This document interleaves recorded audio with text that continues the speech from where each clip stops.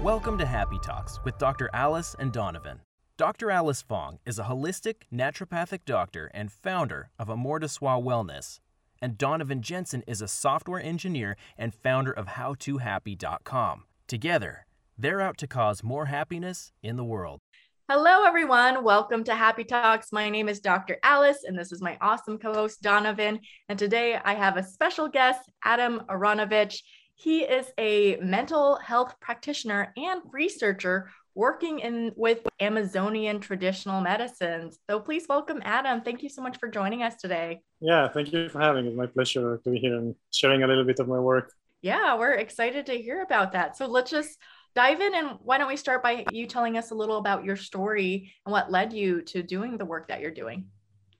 Yeah, sure. I mean, I think first of all, I just want to say English is not my first language. So okay, no worries. I do make an effort to open my mouth a little bit more than usual so people can understand when I'm articulating things. Mm-hmm. But at any point you can ask me to just slow down or try a little bit more. Sure. So yeah, I mean, I come from the field of mental health. I worked for a long time, mostly in psychiatric hospitals, working with people with psychotic diagnoses. And for a few years I did that. And I mean, very long story short, at some point I realized that I really did want to continue help people, but I wasn't super fond with the institutional approach, how we treat, the whole approach to mental health in the West seemed to me not ideal, in the sense that it's based on both, the for-profit medical model that doesn't necessarily always incentivizes individual and collective benefits, but also just the limits of it.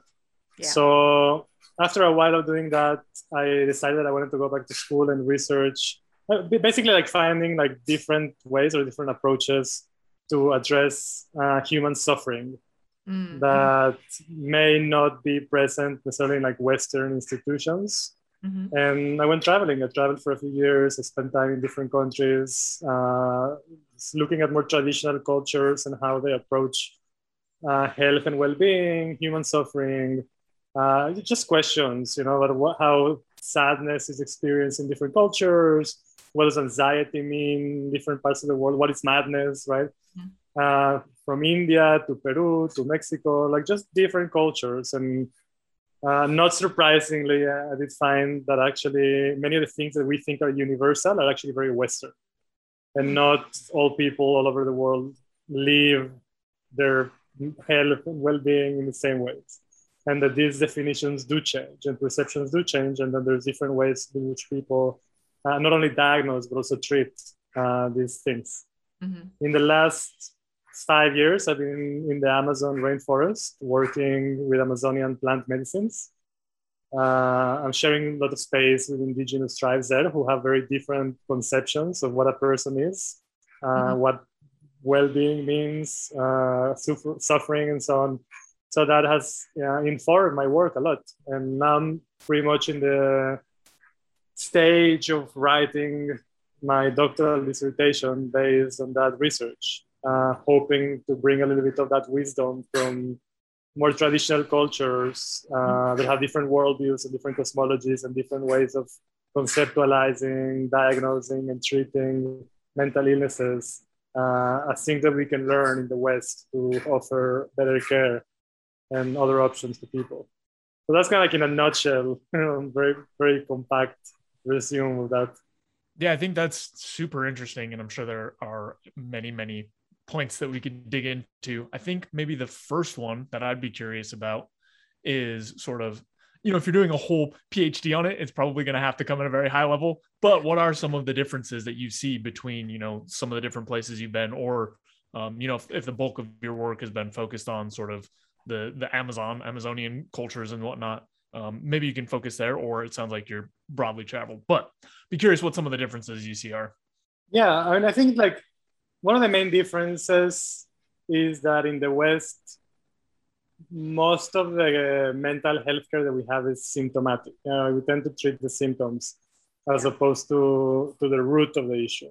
This is something that we don't really know very well how to do. And also there aren't many incentives to really do that. I mean, psychiatry, for example, the way that psychiatry is set up as part of the medical industrial complex has an incentive to help people to some extent, but still keep them as long-term clients. So there's like more of an incentive to treat symptoms rather than root causes of many of the diseases. And in many ways also like pathologize more and more aspects of the human experience, which may not necessarily need to be pathologized.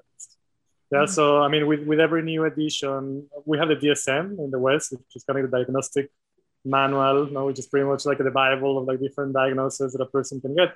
Like with each edition, it expands. So pretty much anybody can find themselves in one or two or three categories depending on their needs. So a big part of what we're doing is that we're increasingly pathologizing more and more aspects of what it means to be human. And many of these things are not necessarily pleasant, but doesn't mean that they're pathological either. They just mean that that's the part of the wider range of the human experience. Like grief, for example, right? Like a person experiences like a heavy loss, like a close family member or somebody that they love that passes away, and there's a natural process of grief. Right. But increasingly that grief gets pathologized. So now, like you can get prescribed antidepressants for it and other tools that may not be the best approach to allow that person to actually process the grief and complete in the healthiest way possible that grief. I mean, there's other aspects of it, like the pathologization of childhood that we're experiencing all over the West with increasingly more common diagnosis of ADHD and the proliferation of medication for children who seem to be healthy, other than the fact that they're not really inclined towards a particular model of education. Yeah. Just to give you an example from field work, I mean, if you go to the Amazon, it took me quite a long time to explain to my Amazonian teachers when I talked about anxiety or when I talked about depression. For me, it was kind of like self-evident. It's like, well, everybody knows what depression is, right? Everybody knows what anxiety is. But it took me quite a while to actually understand that we didn't share the same language, because they didn't really know what depression was, because in their understanding, I had to translate things, in terms that were more graspable. Like, oh no, depression is when a person is like really, really sad, but not like just sad, like really sad, also like apathic, and when a person, like, I need to come up with metaphors to explain depression, and they're like, oh yeah, we get it, it's just sadness, like a person is really sad, like, well, I mean, how do you treat depression, how do you treat sadness are two very different things. In the West, we think of depression mostly as a brain disease. We say, oh, well, a person is depressed because there's an imbalance of neurotransmitters in the brain, and the best way to treat that is we need to give them a drug that will increase the level of those neurotransmitters so the person will stop feeling sad. That's one way to go about it.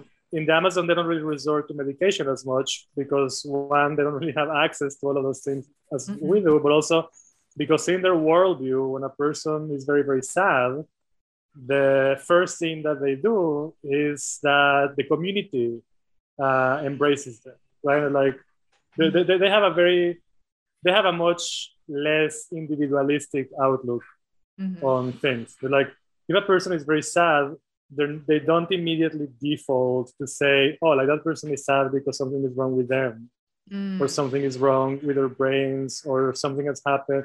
They're like, oh, that person is sad maybe because their families are away, or they're not being like held enough by their community, or what we need to do is just include them more in our activities and make sure that they're eating. So, like some of the women of the community will make sure to make food for them every day. People will go and talk to them, entertain them. It's a much more communal, active participation in that person's health, because the basic understanding in these sort of communities is that health and well-being are not necessarily an individual responsibility.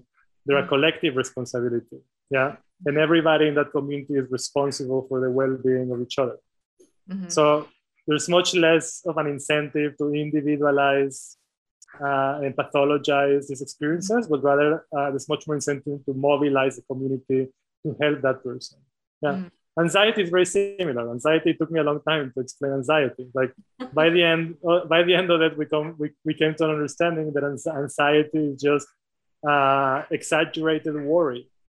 Mm-hmm. Like the way that I would explain anxiety, like that person just worries too much, and he's worrying too much about things that perhaps he shouldn't be worrying about because it's useless to worry about those things. Right. It's just like fantasy scenarios mm-hmm. that are neurotic, right? But we don't really have control over it.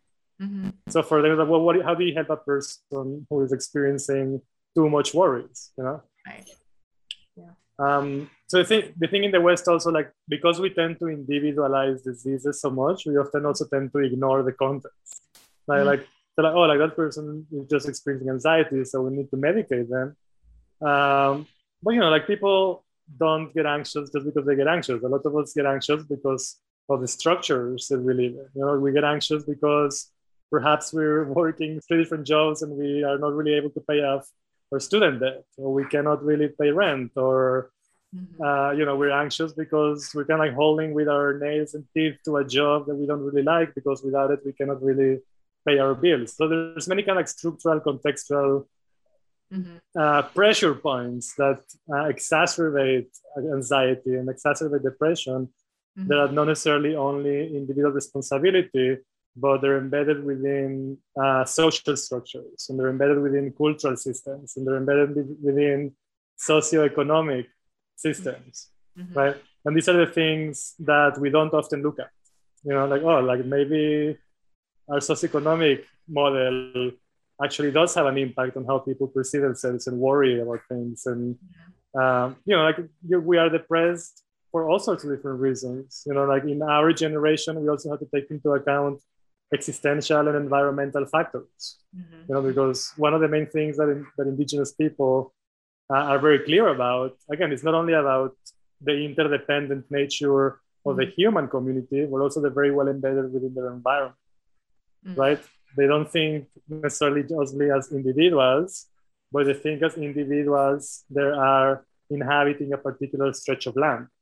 So all of the creatures that inhabit that land, whether it's the trees and the animals and the birds, they have a very strong awareness of that interdependent nature, right? Like when you think about hunting, right? Like we know indigenous people hunt, obviously. In the Amazon, hunting is kind of like the main source of protein. But hunting is not something that people just do for, you know, you don't wake up in the morning and you just go hunting. There's ritual involved in hunting. There's a lot of taboo involved in hunting, right? Can I just summarize, like, I want to fully like grasp what it is that you're saying and like make sure that I'm following with you. Kind of what I'm hearing is that like in these indigenous Amazonian cultures is that they utilize their community, whereas in Western cultures where like individuals, I got to figure it out on my own. I got to like suffer in silence, I think is a common thing that we do, or it's like it's weakness if you reach out to people or go to a therapist or things like that. But it sounds like it's not so stigmatized in like asking for help or support, or it's just kind of like what you do. There's not really much resistance towards like having your community support you when you're going through moments of sadness or extreme worry. Is that what I'm hearing? Yeah, I mean that's definitely a big part of it.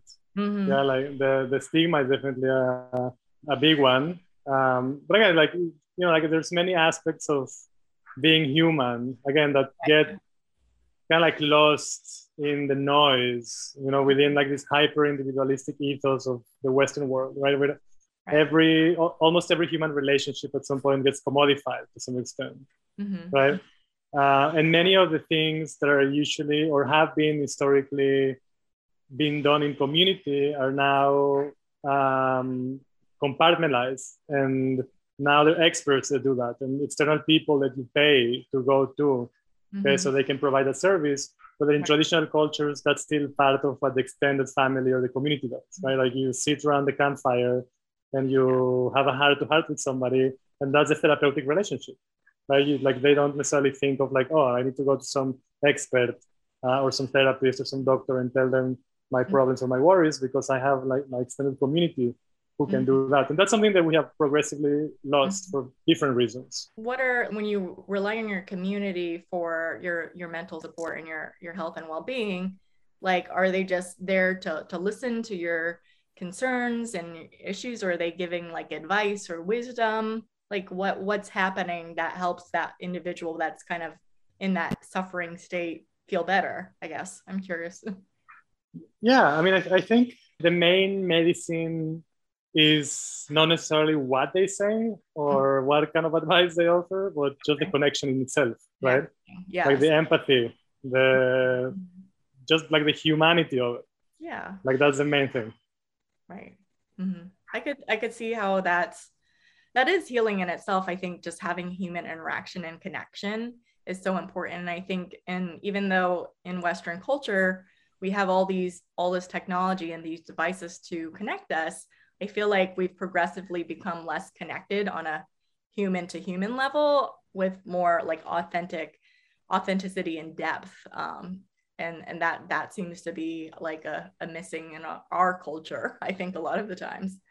Yeah, I think this is exactly the main piece, I think, that I'm trying to bring to the conversation again, like, because we become hyper professionalized, but oftentimes that comes at the cost of the actual intimacy between humans. Like that human connection that brings forth, the empathy, the actual like, hey, I see you and I care for you and you matter to me, beyond this paywall. I mean, beyond the service I'm providing for you, that you're paying for me, there's something deeper. There's like there's an inherent human connection of care. That is politics of really caring for each other. Yeah. So it's okay if you don't have an answer to this, but I would be curious, we've kind of talked over the problem, right? Which is, or at least an opportunity, whereas there could be a lot more community involvement kind of in the Western medicine to get people more support and maybe rely less heavily on medicine and some of these things to try to blunt some of the experiences.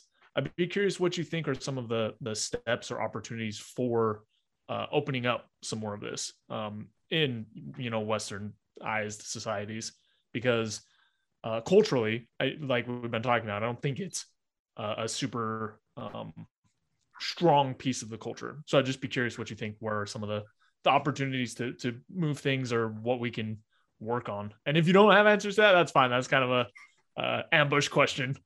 No, it's okay. I mean, so you said it's not a particularly strong part of our culture. You mean like the connection? Yeah, just in the R being the United States, right? But also like a lot of Westernized countries. Yeah. It's just a weaker piece of the culture. Like, so for example, if someone's depressed, you may have one or two very close people, and this is a very generic example, but you may have one or two very close people who try to help a little bit. But then it's not going to be long before they go, okay, you should go out to, like you were talking about, some sort of specialist. You should pay for the help you need. So I'm curious if you see opportunities or like ways or like a program we could build or like something, like what could we do to kind of either as individuals, like be more available for other people, or as a community start trying to like build up these connections? Yeah, I mean, I think that's $1 million question. I don't have like very specific answers, but I do have some ideas. I think we have gotten to this point for a particular reason, which is like following through almost to the last conclusions of a very hyper individualistic ethos that has been kind of like one of the ideological bases of the West for many years, right? And the glorification of the individual has also resulted, as you say, in the erosion of our social bonds and the erosions of communities, the reduction of tribes and extended families to nuclear families, which are more often than not broken nuclear families. So people really, for the most part, don't have many people in their lives to rely on, as you mentioned. People are lucky for the most part to have one good friend or two people that they can actually like have intimate conversations with. And that's a very pathological social situation. Humans are social mammals. Our brains are wired towards community. Yeah, like our social brains require like that kinship, require that connection, require that social interaction, like the intimacy and empathy of like a larger group of people than what is provided for us nowadays. In the Western world, we're going through real epidemics of loneliness. When social scientists try to point out where the main risks to public health from a mental health perspective, the first thing that often comes up is loneliness. Yeah, loneliness is a better predictor of almost every disease, mental and physical, than things like obesity, for example. So some governments are already starting to take action in an institutional level about like really considering loneliness as an epidemic that requires intervention. In England, I think like a couple of years ago, the Prime Minister, I think it was Theresa May, so it was maybe 3 years ago, she named a member of her cabinet to be the Minister for Loneliness of the UK. I think that was like the first instance that I heard of an actual member of parliament, like being a Minister for Loneliness. Many European countries very quickly followed through because it was something that was very relevant, not only in the UK, but all over the West. So I think, there are like public health interventions and like other government approaches that are doing that, but that obviously is just one aspect of it, because the real thing is always the grassroots aspect of it. What are people doing in order to like rebuild and recreate communities?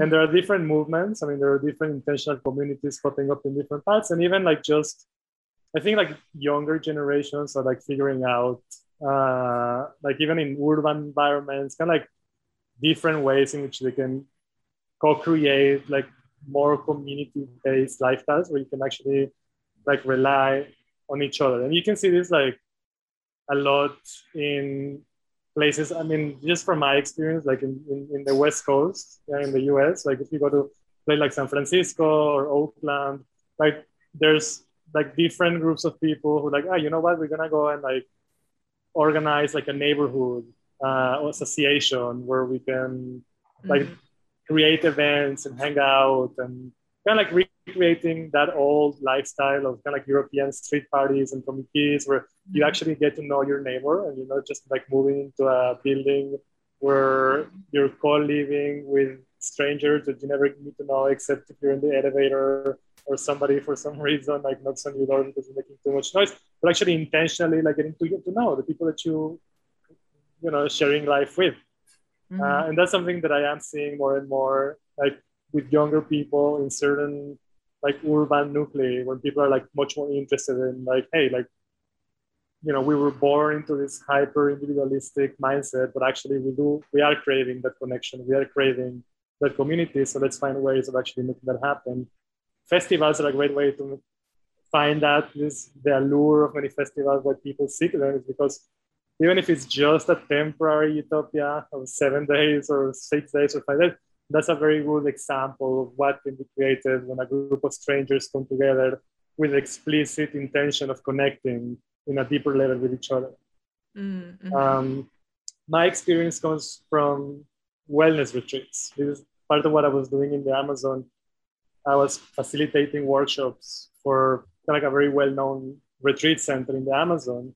And it is really uncanny to experience. I would receive a group of 24 people, complete strangers, and in a matter of a few days, just by opening up and sharing like vulnerably and authentically about their struggles, their issues, their hopes with people they never met, there's some magic that happens when that is done in a controlled, safe setting. And there's like this sense of communitas that arises, like, like my suffering doesn't have to remain private. There's other people out there who are also struggling. And, when there is also like a mutual commitment to really enact the reciprocity and that mutual responsibility of saying like, hey, I know that you're here because you're suffering. I'm here because I'm suffering too. And we're going to help each other. By the end of that retreat, whether that's 12 days or 9 days or 20 days, then people live there as a family. Like the bonds that are formed between people are really, really, really fantastic. And like people meet afterwards, people recreate that environment. It just, for the most part, it's just because it gives people a taste of what it can be when you actually meet a group of like-minded individuals who have a common goal that are really committed to share that mutual responsibility for each other's well-being. So there's different environments that can give a taste for what that is, but ultimately the responsibility for creating that in permanent spaces is really ours, all of us. Mm-hmm. Mm-hmm. Yeah, I love that because I know just firsthand with some of my experiences. I did a AmeriCorps program like so long ago after I completed my bachelor's degree. And I remember there was like one event, it was kind of like around the campfire type of a feel, but we were just all strangers just thrown into a group, and we were just given the opportunity to go up and share a little about ourselves. And maybe 10 people in, like someone just decided to just be super, super vulnerable and share some really, really incredible things, which is profound in front of a group of strangers. And that shifted the energy for everyone to start, like created the snowball effect where just within that one evening, we could feel a lot more connected. And it was just a beautiful experience. And I've had a similar experience with, I don't know if you've heard of the Death Cafe. It's like an international event where people, just like a group of strangers, meet in a cafe or a school or church or wherever to just discuss the topic of death, which is obviously a naturally deep, intimate type of topic that isn't like in your everyday conversation. And I love them because it just, I know it seems like a morbid topic, but I love them because it created like instant intimacy and connection within like a span of 30 minutes to an hour. And I love that, that experience. And I'm like, wow, I wish there were more opportunities like that in the US or something similar. Mm-hmm. Memento mori, remember that you too will die. That's a beautiful meditation. Mm-hmm. Yeah. So do you have any recommendations for people that are feeling in the US that are feeling like depressed, lonely, anxious, and they don't necessarily have community right now, or they don't even know where to begin, like seeking out community support? Would you have like any recommendations of where to start? That's a great question. I mean, the US is particularly tricky because there's not many public places where you can actually meet people beyond kind of controlled environments or paid activities. That's part of the kind of that's ingrained in the economic system. But I guess there's still a lot of possibilities. Like there's meetup groups, for example, where you can find like-minded people who share similar interests, and then go and meet up. There's a lot of support groups that are online, and I mean, online is not necessarily the best substitute for the actual oxytocin and intimacy of a real connection, but it's a very good place to start. To find people who are like-minded and like maybe create some other connections. I don't know if you guys in this podcast are, I mean, I don't know what your stance is on like psychedelic medicines, but that is something that in the Amazon, I mean, that's kind of the central component of many of the plant-based medicines that indigenous people in the Amazon work with. And that's something that I recommend always, with a caveat that it needs to be done very, very carefully. Yeah.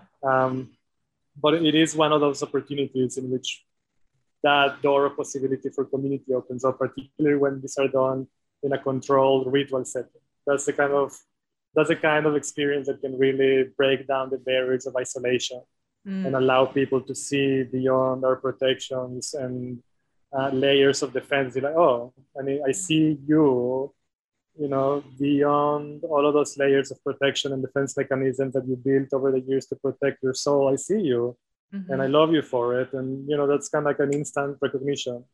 So those experiences are very powerful, but obviously they need to be done carefully. And in the US, they're not legal everywhere. So that's something that needs to be said. Right. Yes. Yeah. No, I mean, that makes sense in that it would help. I think Americans are very guarded emotionally. So to just, be so vulnerable or share their dark secrets or thoughts is not necessarily easy, or maybe it just doesn't feel safe for them. It's like removing those barriers makes sense, or having some assistance, whatever that might be. Yeah. Mm-hmm. I mean, one thing that I can speak of as a man, I mean, again, like this is not necessarily only like a men issue, but I do think there's many men groups that are now becoming more and more prevalent, which are facilitated and geared particularly towards kind of like a reawakening or a reimagining of what like a next stage masculinity can be. And a lot of that does draw on the fact that as men, we're not often like socialized in a very healthy perception of what masculinity means, particularly when it comes to emotional literacy. Yeah. And me included, and many other people, maybe with the younger generations a little bit different, but I do know, like with me and my group of peers and so on, like it does take an intentional effort to become more emotionally literate, which is an essential component of mental health, to like really learn to discern and give ourselves permission to express and experience things like sadness, for example. I mean, it's kind of like a cliche, right? Like men don't cry, like boys don't cry, whatever. Well, we do cry, and like we do need spaces in which we can re-experience that and re-socialize ourselves to actually be fully emotional beings and not just fragments of beings that don't really feel or don't really know how to express healthy emotions. So men's groups are popping up in different places. That's something that I recommend for men who are looking for community and an opportunity to really learn how to reconnect with parts of ourselves that maybe have been suppressed because our culture doesn't really allow us many spaces to actually experience that in a healthy way. Yeah, and that really is something that I also have had to spend some time walking through, is just sort of this experience of how to deal with emotions correctly, because I think, or not correctly, but in a useful way, because I used to think kind of what you were talking about, like, oh, you should never express emotion. And really what it was rooted in is this idea of like, oh, I don't want to have these big displays, right? I don't want to I don't want to get so angry I start breaking stuff. I don't want to get so sad I just cry in the middle of public. I don't want to get so whatever other emotion that I'm having these big displays. And it came across to me as like, okay, so just bury that stuff all the way down. And I know for me, it really helped to learn that, like, okay, the emotional aspect is useful and there's a point to it and it's part of human experience and it's something that we need, really. You can experience these emotions without having these huge displays, right? There are ways to like feel sadness without just being pouting in the corner for 6 months and not talking to anyone and crying and not moving. And if you want to cry, if you feel that bad, and then that's part of it, that's totally great. But it made a big difference for me to learn that one piece. So I just kind of wanted to throw it out here, which is, it's not about like shutting off all the emotions. It's about finding ways to process and live with them and then react to them in the way that you want, whatever that may be. Anyway, going back a couple steps, you mentioned psychedelics, and I would be curious what sort of, you said you did some like work with them there. I'd be curious what sort of transformations you've seen or what sort of interactions you've seen people have with them, because I know there has been some promising research on using them to help fight some things like depression and whatnot. And then there has been a long period of it being very, very outlawed in the United States, at least. And then a more recent period of some more research and studies starting to come back into light. So I would be curious to dig a little bit more onto that aspect of your experience and background and just hear a little bit more about what you've seen. Yeah, so I mean, my doctoral research is precisely on the therapeutic potential of a brew that is called ayahuasca. Ayahuasca is the center, or at least one of the main components of many different Amazonian medical traditions. It's a mixture of primarily two plants that has been used for at least many centuries in the Amazon rainforest and still is a very big and important part of Amazonian cosmologies. And ayahuasca is psychoactive or psychedelic in the sense that it is a very embodied experience that is very multidimensional. And the phenomenology of the experience is something that is very unpredictable. So it can take many shapes and forms depending on where that person is at. So it can be like, like we've been talking about like emotional awakenings. That's one of the common experiences. Like ayahuasca can very well like facilitate that emotional awakening. So it's very useful for people who are in complicated grief processes, for example. People who are repressing grief or unable to connect with grief or for some other reason, like not really being able to complete a healthy grieving process. This is one of the research projects that I was involved with that actually we have papers already published in kind of like impact journals, the therapeutic of ayahuasca in treating grief. So I'm using this as one example. And yeah, and so ayahuasca can often facilitate for that person an emotional opening to be able to connect with that grief or to process that grief in a way that is beneficial. So, like the emotional component is one thing. There's another component which is more epistemic, which relates to how we process information or how we acquire knowledge about the world, which is something that I think is shared by many psychedelics. You kind of go oftentimes hear that cliche like, oh, psychedelics will open your mind or psychedelics will kind of expand your awareness. Those things are true in the sense that psychedelics oftentimes do provide a different perspective or a different outlook on things that allows our minds to process information a little bit differently. Yeah, so it gives us kind of like a multifocal perspective on many, on like different issues that we have. So it can be very useful in the sense of like just expanding the possibility of what the world can be like for people, right? Particularly for people who have like a narrower vision of what the world is like, people who have maybe, grew up in very restrictive households or very strict metaphysical doctrines, and then psychedelics can oftentimes kind of like break through that programming and allow people to see a wider picture of the world. So like, oh, maybe there's more to it than I thought. And that awareness of maybe there's more to it than I thought is already very healing for people because it provides a much wider framework to work with in trying to solve problems or eliciting growth and so on and so forth. One very important aspect of ayahuasca is that ayahuasca is embedded within the cosmologies and worldviews of Amazonian people, which are very different than the ones that we have in the West. And I think this is what I started to say beforehand, and now we come full circle to it.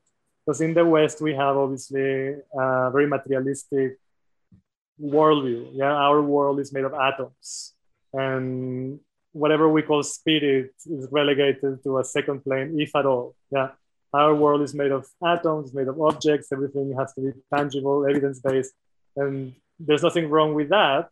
Yeah, except oftentimes it misses the subtler aspects of phenomenology, which is like the human experience. Because most of us do have an intuition, yeah, that there's something beyond just matter to some extent. In Amazonian cultures, that's a given, yeah, because Amazonian cultures are not necessarily, they don't necessarily subscribe to materialistic ontologies. Yeah, their ontologies are based on spirit. Yeah, in the Amazonian world, everything is spirit. So humans are spirit, but also animals are spirit, trees are spirit, plants are spirit, rocks are spirit, rain is spirit, like everything is spirit. And what that means basically is that everything in this world, human and non-human, shares the same essence. And what that means is that every quality that humans have, everything else also has, right? So humans, we think of ourselves as being intelligent and being intentional and having agency over the world and feeling emotions and, you know, all of those things. And for Amazonian people, those are qualities that are shared by everybody. There's human people, but there's also non-human people, right? There's bird people and plant people and tree people, you know, wild hog people. Everybody is people, and everybody's intentional, everybody's intelligent, everybody shares the same thing, right? So I was kind of giving the example of hunting. That when an Amazonian person goes hunting, they're not just bringing meat back to the community, they're literally killing people, right? So you don't just kill people, there's a very strict ritual, right? And a lot of rules that go with it. So you have to connect with spirit. And I mean, let's say you want to go hunting deer, right? So some way you have to communicate with those deer, because the assumption is that those deer, that the deer are also people. So they're also communicative, they're also intentional, they're also intelligent. You can talk to them, you can communicate with them. So you go like, hey, deer, you know, like the human community is hungry. We would like to go hunting. It's very important for us as human community to do this in a reciprocal way. We want to maintain the balance and the harmony. We want to do this right. So we want to ask you, like, how's spring treating you? You know, are your women fertile? Are your offspring thriving? How many deer can we take in order to feed our community, but also ensure that you keep thriving and that your community keeps stable, right? So ayahuasca oftentimes will function as that bridge between the human world and the non-human world. In the Amazonian cosmologies, the ayahuasca space is that space that allows let's say the shamans, for lack of a better word for this situation, the Amazonian shamans, the opportunity to connect with the spirit world and receive information from the deer, from the trees, from the plants, and then share that back with the human community. So there's medical uses, there's community-based uses, there's divination uses, there's communication uses, there's all sorts of different uses. The one that really stands out for me, the one that I focus on my research, is the relational aspect of it, which is the thing that we've been speaking about this whole time, which is people come to that retreat for the most part feeling like really alienated and lonely and isolated, with depression and anxiety and trauma and alone in the world. And more often than not, through the collective ayahuasca experience, through the group dynamics, through the facilitation of group activities, through the work of the indigenous healers, there is something that shifts, again, in that understanding that they're actually not alone, that there is a network of interconnected relationships of which we are all part of. And this is difficult to explain without like resorting to kind of like new agey hippie cliches of we're all one and we're all, but there is something about that experience that oftentimes brings up a knowing. It's not even like a thought or a feeling, but a deep knowing that we're not alone. Yeah. That we are part of something much bigger, of interconnected network of beings, which includes us and includes other people, but also includes non-human people, the environment, the trees, the rivers, everything is an interconnected network. And that we are responsible for ourselves just as much as we're responsible for everything else. Yeah. And I think this is the main insight. This is the moment where things shift and say, if I really want to be healthy, if I want to transcend my depression, if I want to be a healthy person, it's not only about me, it's about everybody else. It's about me feeling better as an individual, but me doing my part to help change structures that are violent towards me and towards other people, or doing my part towards averting ecological catastrophe. Yeah. People think, I mean, when you think about anxiety, like anxiety is not only individual, it also extends out into the world. It's very difficult not to feel anxious in the times that we live in, where we're seeing the devastation of our life support systems, when we're seeing the ravaging effects that global warming is having all over the world. You know, when we don't really know what this world is going to look like in a decade or two, or whether the world that we're leaving our children is even going to be livable. I mean, that's a huge source of anxiety. You know, we cannot gaslight people all the time. It's like, you're just, you know, your brain is imbalanced. I mean, that's pretty, you know, I mean, well, people are aware. Yeah, Adam, wow, you have provided such insight into the Amazonian world, and I could see how it could be so healing, this interconnected relationship. We are out of time, so was there anything you'd like to plug before we wrap up today? So I mean, I have a new project that is called Healing from Healing. It's you can find our group on Facebook, on Instagram, and also the different social media platforms, which is an attempt to bring down the insights and the research from the work that I've been doing. I mean, the main thing is my main intention was never to just produce something for academia that doesn't really have the reach of actually impacting life. So I'm trying to kind of distill the insights and some of the results of that into a wider platform that can be available to people. And I mean, we just started that 4 weeks ago, and it's already like growing really, really quickly. So yeah, Healing from Healing. I invite you all to check it out. Yeah, definitely check it out. We'll put links in the description. Thank you so much, Adam, for joining. Yeah, my pleasure. Yes, it's been a pleasure. Thank you for listening to this week's episode of Happy Talks with Dr. Allison Donovan. We hope you got something of value to help bring a little more happiness into your life. What lesson or takeaway did you get from today's episode? For more tips and tools, be sure to check out my website at dralicefong.com, and you can find me on my social media handles at Dr. Alice Fong. You can find me at howtohappy.com and follow me on my social media handles at howtohappy. Catch you next time.